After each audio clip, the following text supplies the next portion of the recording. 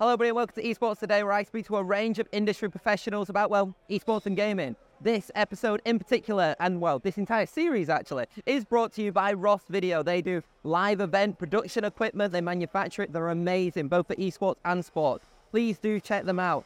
In this episode though, I am proud to be joined by Alex Inglot, the commissioner of ESL Pro League, where we talk about ESL Pro League in 2025. We talk about what is potentially happening with ESL Pro League in 2025 following Valve's rules to essentially end partner team models, which includes the ESL Pro League. We also talk about ESL Pro League's transition from CS2 to CS2, sorry. I see even I'm getting confused about it. Including when they even played the latest ESL Pro League in CSGO while CS2 was being launched. It's a really fun conversation and hopefully you all enjoy it.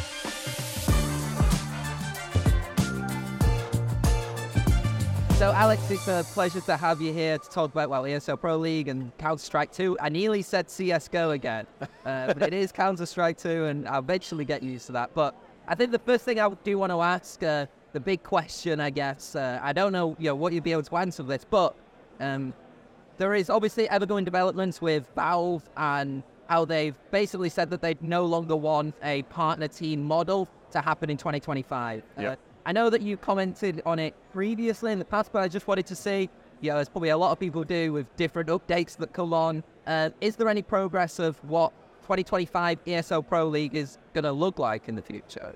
So in terms of the product itself, we already announced that in 2024 we were going to be moving to 3 weeks a season. The feedback we always got back from the community, while they love the event, is that it does go on for quite a while. And so what we're going to have from 2024 onwards is already this 3-week event. So we'll have the first 2 weeks will be our group stages, 2 groups in 1 week or per week, and then the playoff week as per normal in the final week. So it will be still pretty much the EPL that people know and love, just a little bit condensed. So that's what's going to happen from the product side. Do you think that that's in preparation of what's potentially going to happen into the future? It's difficult to say. It really depends a lot on a number of factors. One of them will be the future of the RMRs, because obviously the RMR and the RMR qualifiers take up quite a good few weeks in the calendar each half of the year. And we understand that there is a kind of hope from Valve's side that if they get the ranking where they want it to be, and if it gets used and implemented the way they see it, they may move away from an RMR model. And so that would free up a whole bunch of weeks in the calendar. So it's really difficult to know, because that will open up, as I said, those weeks, and how those weeks are then filled is very difficult to predict. It could be a free-for-all, it could be new TOs, it could be Pro League expanding back out again. It'll be all up for grabs. But I think the calendar at the moment, or from 2024 onwards, with those RMRs and or RMR qualifiers, really required us to try and move to a shorter Pro League season. So that's what we see in 2024 onwards. But as ever in the esports space, especially in CS, things change. And as things develop, ESL and I'm sure Blast and the other TOs will be monitoring and seeing if and how they can make changes. Yeah, is there any possibility of adapting the Pro League in the sense of having promotion relegation and making it more open? Is that kind of the consideration of what you're thinking with the Pro League in the future? Yeah, so the other side of the Pro League, as you mentioned, is obviously the agreement that kind of sat behind it, the Louvre agreement. And the way I look at it is the Louvre agreement had kind of 4 main pillars to it when we set it up. One was guaranteed participation in the tournament itself for the member teams. That obviously disappears now. And everyone will have to qualify based on rankings and qualifications at meritocracy as Valve champion. The second piece is revenue share, which is really all about creating a mechanism through which the teams that contribute to the quality and the success of the product can share in those spoils, whether it's broadcast revenue, sponsorship revenue. And I think we will probably have something similar to that ongoing. It will not be limited to the 15 member teams of the Louvre agreement. It will be now open, probably in some shape or form, to the teams that participate in the tournament. So that kind of in some shape or form survives.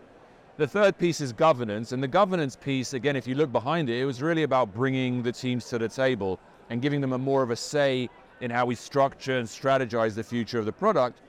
And I think we're not going to go back on that, or ESL are not going to go back on that. I think the communication lines that have been opened up, the trust and desire to work together will remain and will continue. It may not be quite as formal as the Louvre agreement set up, but I think it will continue. So that, again, in some shape or form survives. And then the fourth piece was really about facilitating commercial aggregation deals, and that can continue because it's separate from performance and qualification. So the kind of it's a long way of saying that not much is probably going to change. Of course, we're going to see new teams come in. Of course, we're going to see some dream runs, Cinderella runs. But I think when we did a quick model of what would the EPL have looked like had it been under the Valve rules in the past, it wouldn't have been that different. We had a system that had 15 established teams and 17 qualifying teams. So we would rarely cut out any team that deserved to be there. You could argue that maybe someone like a Cloud9 would maybe be guaranteed a spot, maybe EG would maybe have not got a guaranteed slot.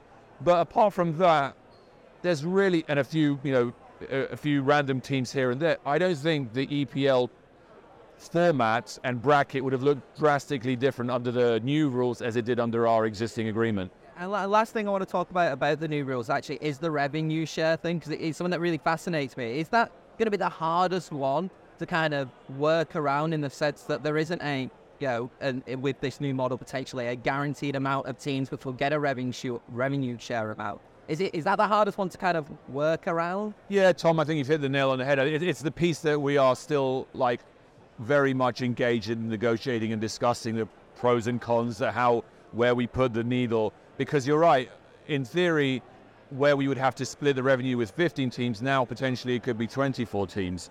And is that what we want to do? On what basis do we do it? Do we do cutoffs? There's lots of different ways to kind of skin the cat, so to speak. But what we want to do is ensure that we respect Valve's kind of founding principle, which is everyone needs to have the ability to engage in any revenue share that is focused on performance. How we define performance, how we define value, and how we then kind of really finalize a formula is very much still up in the air, but that commitment to kind of share is also equally set in stone, I think.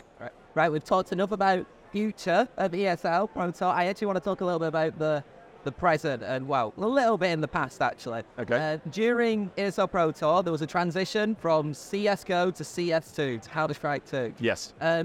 Could you tell us a little bit about how that happened? Because that was mid-season, or at least coming to the conclusion of your ESL Pro Tour season. Yeah. Were the considerations of doing the end of it in Counter-Strike 2? And because you opted in the end to do CSGO throughout the entire match. Right? Yeah, it was really tricky. I mean, we had a lot of time to think and plan for it, because obviously we knew in March when it launched in the beta that we had a certain amount of time, that this was imminent. It was going to happen. Then we spoke to Valve in Paris at the major to try and get a better sense of the timing. They kind of were not clear themselves, really. They were still in the process of developing, and they couldn't really put a date on it. Everyone knew there was kind of this late summer thing that had been announced on Twitter by the Counter-Strike account. So we were always looking at the calendar going, is this going to be before Cologne? Is this going to be after Cologne? You've got a 5-week Pro League kind of schedule, which leaves it very open to somewhere in that 5 weeks it could drop. So we were thinking about it a lot, and I think that was one of the benefits, that we could start kind of brainstorming what would it look like if it dropped in this week, that week. And so we were pretty confident, especially the closer we got to it, the more these maps started coming out. We had a sense that it was probably going to be around Pro League or just after. And so the question internally was, do we want to do that or not? We spoke to the player council to try and get their view on it, and it was a bit mixed. There are some players who were like, once it's out, I want to just flip across. Like, the moment Valve flicks that switch, I want to flick that switch. And we understand that for sure, but we had a real conundrum, because for us, competitive integrity is super critical.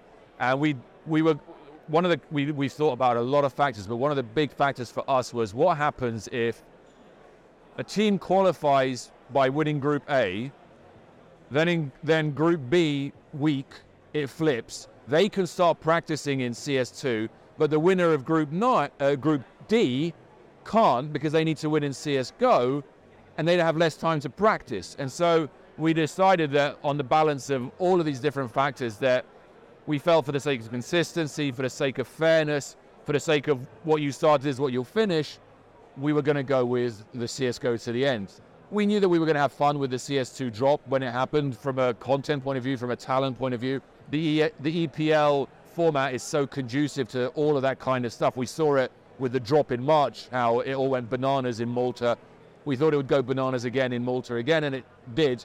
But we felt from a professional, elite level product, we wanted to keep that consistency and clarity. In the end, it was one of the last real CSGO ones, because it wasn't actually, it was using a different project, right? It wasn't actually on the server.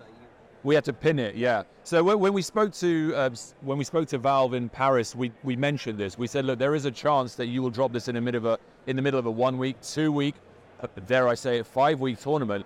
Are you comfortable with us? Because we've done it before with like smaller patches where we delay the patch until the tournament finishes. And they said, yeah, no, we're fine with that. So we were able to pin that version, see it through to the end. So from a production point of view, we had the okay from Valve. We knew what we wanted to do with it. And we also knew that if it dropped, we would have to kind of really hustle to get ready for Sydney, because that's only a few weeks later.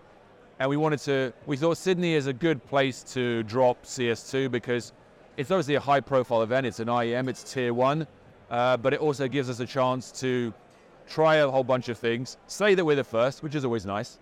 But then now we don't have to really worry about it at a tier 1 level until Katowice in late January. So I think, and actually because of the lead time that we had, because of the lead time that gave to Valve in terms of the bugs and correcting bugs, and because of the lead time it gave us in terms of the production, it means that by the time we started in Sydney, I was talking to my guys on the ground, and they're like, it is remarkably smooth. We were when we first thought about this, we thought this was going to be a real kind of like seat of the pants, hope nothing goes wrong. But actually, it's been fairly calm, and it's worked pretty smoothly. Going on to then Counter-Strike 2, as you were saying, like, what have your been initial thoughts of Counter-Strike 2 and its slight differences from CSGO? You know, it's shorter rounds. Like, how do you think that's going to affect the esports ecosystem? I mean, I think most people would say there's a big amount of wait and see, because the meta will settle. Look, I think I would start by saying CSGO didn't need to change. Of course, you know, it needed a bit of updating. It had been there for 10 years, but I think that's one of the things that makes CS so powerful, is its consistency, its clarity, its mechanics. There's a simplicity to it that makes it accessible for a fan, accessible as a player. That definitely doesn't take away from the fact that to excel, you have to be tremendous in your hand-eye coordination, tremendous in your kind of strategy around the maps. But I think, you know, we don't have a patch every 5 minutes. We don't have, you know, nerfing, buffing, new characters, spells, weapons changing every 5 minutes. And for certain ecosystems, that's wonderful. But for ours, I think it's that kind of stability that really tests and brings great pride to those who excel in it. So I think that's why CS really didn't need a massive overhaul. It's been spruced up. It looks beautiful. To your point about what's changed, obviously there was a big conversation about the bomb, the Molotovs and the smokes and the grenades. And obviously people will have to adapt to that, and the meta will have to adapt to that. I think the MR12, excuse me, I'm starting to lose my voice.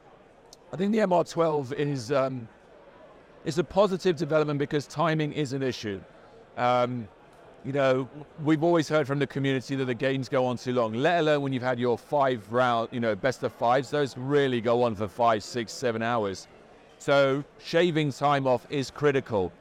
And I think we're seeing that kind of initial feedback now from the players who don't like it, because I wouldn't anticipate anything different. When you've built your career and your living on the precision required to be excelling at this game, any change is going to be a spanner in the works. So you get that kind of initial knee-jerk, I don't like it, we could have done it differently. But I think overall, at the elite level, what we're seeing is a lot of understanding from the players that there is just going to be a period of transition. We're going to have some bugs. We're going to have some glitches. There are going to be some things that we're going to provide further feedback for. And the best way to give that feedback is to put the game into the sunlight and let people play it, let people test it, come up with the new strategies, come up with the counter strategies. The meta will settle. And so, yeah, probably by early next year, it will be a settled game, much more than it is today. But I think there is an understanding that that will just take a little bit of time. Yeah, talking about the bugs in general, it's a big conversation within the Counter-Strike world. Just in general, with the game coming out and there being some like bugs and some issue with it from a performance standpoint. Do you think that it is just these teething problems, and then, you know, if these, I mean, it's quite hypothetical, do you think that it actually will affect the esports organization, the esports ecosystem, sorry, and these bugs do continue? And how much do you think this actually really affects the esports ecosystem, not just from a player perspective? Yeah, I think I was talking to a bunch of people here today, and they were saying they quite love this period in the transition because it's so up in the air. Crazy strategies are working. Established players are being shocked. It's a moment of upheaval that is entertaining. Now, I'm sure if you spoke to the players, they will not give you the same answer, and respectfully, I completely get that. So I think when CSGO came out in 2012, it was the same thing. A lot of people were saying it's unplayable, it's awful, but it just takes time for these things to be ironed out in the cold light of day, in the cold light of competition. So I think the big thing that I would point to address your question is Valve's receptiveness to feedback. I think the level of testing, the level of feedback, which started with the talent who were kind of doing it behind closed doors pre-March, then from March till September where they had it with the beta keys that went to the top, all the players who had played in the majors.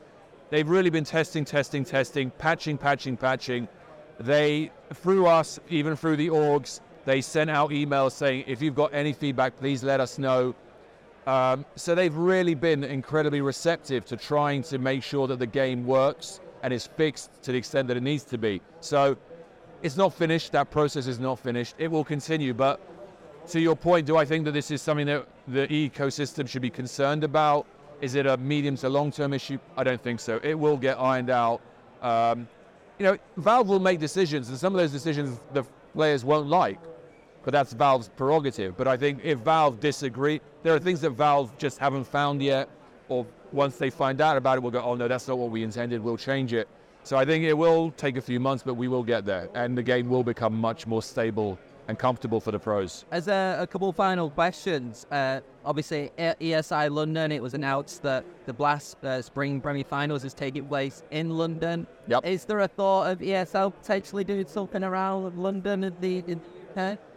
Yeah, look, I think ESL is always looking to spread the gospel of Counter-Strike, let alone esports, around the world. I mean, we took the events to Brazil, we've taken the events, we've got China coming up, we were in Sydney this week. So we're all about taking places to established markets, new markets, shall we call them forgotten markets, I guess, is that the phrase? We haven't been here in London for a while. I think ESL would definitely look at it. We've had a lot of conversations. Actually, ESL recently put a lot of resources into their hosting team, who are now kind of going around networking, talking to cities and organizations behind kind of hosting capabilities and venues. I myself have had a whole bunch of conversations across Europe, Middle East, North America, new cities, new regions that want to host these events. They see the impact, they see the power, the demographic cut through. You look at Macron, who was wearing Team Vitality on the day he won the election. So people realize that there's a huge currency to having these events. It speaks to a big demographic. So I would love to see it. I'm from London. I'd love to see an ESL event here sooner rather than later.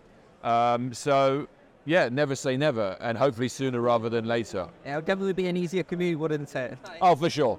For sure. The final question, this is a mini-series podcast, it's Esports Today, so I wanted to play a little bit of wordplay on the Esports Today, but I do also want to shout out Ross Video before I do say the question, because they have provided the equipment here, they've provided the setting here, and they're also a company that does a lot of live production and event, and a lot of the equipment for events goes from Ross Video as well, so do check them out. But to get to the question, I had to do the little sponsor plug there, I love them though. I actually really do love Ross Video. How would you define esports today? How would I define esports? Short but difficult question, right? Esports for me is building a world that allows those who want to be the best compete and prove that they are.